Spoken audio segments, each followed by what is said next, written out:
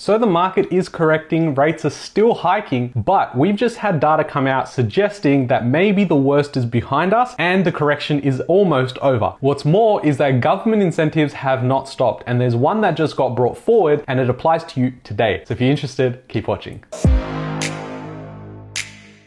Hey guys, my name's Ravi and welcome back to Personal Finance with Ravi Sharma. If you're new here, smash that subscribe button because I talk about real estate, cryptocurrency, and financial freedom. Now, right now, we're in the thick of it. When it comes to media fear-mongering, we've got all these analysts coming out and economists suggesting that the market's going to collapse by 30 or 40%, but we've seen rates go from 0.1 all the way up to where we are now, and we've still only seen a bit of a decline. Now, yes, we're probably going to have some keyboard warriors come in and suggest that the worst is about to happen. And the truth is, there's so much crap that's happened over the last 8 or 9 years. If I had heard every single time there was something bad that was going to happen and it stopped me from investing, I definitely wouldn't be in this position. Now, I try and listen to the smart money, where those big people are putting their money and understanding why they do it, because success leaves clues. And what I've realized is that as long as you have a good strategy, you have good financial education, and you have the right team around you, you will do quite well. And if you look at it long term, then you will definitely do really well. Now, there's a scheme that got announced earlier this year, but it was meant to come into effect on the 1st of January 2023. But instead, we pushed it forward and now it's available as of today. So why is this the case? I'm going to walk you through exactly what this means. So the regional first home buyer guarantee was meant to come into effect on the 1st of Jan, but now it came into effect on the 1st of October of 2022. It's 10,000 spots, and what the guarantee is that you only have to put a 5% deposit in and the government will put the rest of the 15 and guarantee your position, which basically means you don't have to pay for things like LMI. And when you go to a bank and you ask for a loan at 90% versus at 80%, you're going to get two different rates. So at 80%, you're probably getting a more favorable interest rate, which allows you to continue moving and get a better cash flow. So did the government just bring this in because the housing market was correcting? Well, look, now as much as I'd like to speculate on something like that, I believe it's actually more to do with affordability. We've had regional properties grow a lot more than capital cities, despite all the haters suggesting that capital cities grow more than regional properties. But in this case, over the last couple of years through the boom, we've had regional properties absolutely take off. And now in the local areas, it's a lot harder for people to purchase property to live in. So what happened was they started renting. The rent started taking off, and in normal cyclical behavior, as interest rates go up, we also have rents go up in Australia. Right now, we're suffering from a 16-year low vacancy rate, which means it's very difficult to find the right property to actually tenant. And in some of these regional areas, there's basically no properties available to tenant. So if you want to live in that area, you have to buy, or unfortunately, you're going to have to live somewhere else. Now, a big factor that contributed to such a disaster in regional areas as well as many parts of Australia is because we had the lockdowns. The lockdowns caused a lot of people to think, I don't want to live in a shoebox anymore. I want to go and live somewhere I can get a house. And so people started moving away into the regions, and they could find a property for 300 or 400K, but for the same price, they weren't even getting a 1-bedroom apartment in the capital city. So we started having a lot of this migration go out into these areas. Now, we already know that the supply in these areas were already so low. I've been investing in regional areas for like 8 or 9 years. So I was very much aware of what sort of development was coming in, why I was targeting these areas, and the pandemic really was accelerating this growth. It was coming in and saying there was so much more demand for the relative supply available. So a guarantee like this or a scheme like this, what could it mean for, say, properties in that area? Well, the first thing is that it's going to allow a lot more people to afford to be able to buy. Now, one thing that I noticed as part of their eligibility was that they stated that you can't live in a capital city in order for you to apply. Now, I'm not sure how they were going to force this or how they would actually go about doing this, but when you actually think about it, some regional areas that are still considered regional, like Greater Sydney being, Newcastle, Central Coast and things like that, they still have a median value of like $700,000 or $800,000. So people living in those areas could definitely go and downsize and go into a different area that has a median value of say $400,000. That's still going to cause a large portion of migration out from some of the more expensive areas to the more affordable areas. I've said on the channel before, I like to purchase my foundational property portfolio in affordable properties. I'm not talking about rundown properties that can't tenant themselves or something that's going to blow over. No, I'm looking for good quality homes, brick homes only, and I'm looking in areas that make a lot of sense to me when it comes to rental demand as well as incoming supply. Now, short term, on the surface of it, I think it's a pretty good move. It allows more people to actually go and afford their own property so they can get in. But again, you're leaving a lot to the government. You're trusting them a lot. I'm not sure how comfortable you are with that because they're guaranteeing 15% of your loan. If they suddenly turn around and say, well, we want to sell the property, what does that mean? Now, the chances of that happening is very unlikely, but it's something to consider. The other part to this that I'm very skeptical of is it's it's going to cause a lot of people to go ahead and purchase their properties, which I'm not always a fan of, because most people should never purchase their own properties. I truly believe that, because the amount that you make versus having a 30-year loan and then not having any sort of lifestyle and balance in your life means you could be living with a lot of financial stress. I'd rather grow my wealth and maintain my lifestyle by rent vesting. That's what I'm doing at the moment, but it's not a strategy that I share uniquely. There's people like Robert Kiyosaki as well as Grant Cardone that also believe a similar thing. Do I think the guarantee is going to help push prices up? Yes, I definitely think so. I think it's going to bring more eyes into these areas, more demand into the areas, and I'm sure there's going to be people sitting there that are thinking, well, I've been renting for this long. If I can afford a property now 2 hours that way, yeah, maybe this is the chance to take. So I think it's going to actually push prices higher, or at least put upward pressure on it. But the timing of this is impeccable, because CoreLogic data has come out and suggested that the rate of these corrections that we're experiencing Australia-wide is starting to soften, which means we're starting to ease in how quickly we're falling in prices. Now, this could be a short-term sort of blip, and it might be that it was a one-off month and it's going to increase, but I think it's more to do with the fact that nobody really wants to sell their property for 10% less unless they really have to. So what I mean by that is if you purchase your property at the start of this year and then you decide to sell now, you're probably getting 7 to 10% less in some areas of Sydney. So if that's the case, you're probably going, well, why would I want to do that? I don't need to sell. So it means supply is being held back. When supply is held back and there's still 10 people looking for the 5 properties, that is why we still see prices going up in some areas. Now, the guys at CoreLogic are suggesting Q1 of 2023 is probably the bottom of this market. That means we're anywhere between 3 and 6 months away from whatever the bottom could look like. And based on their predictions as well as what they're forecasting, it isn't even going to look that bad. When you see the Economist from 2020 coming out suggesting a 30 or 40% drop, they're coming out again and saying the same thing. I'm not sure how anyone could believe them this time around versus last time. And I know it has a bit of a delayed effect on household prices. However, we've also got to break this myth that we think as interest rates go up, it automatically means prices go down. The most important part to this is that there's not just one market in Australia. There's numerous markets, and there's some that are really growing at like 5, 10, 15%, and there's others that are still dropping. The other part to this is in 2002 to 2008, we had rates increase 22 times in 6 years, okay?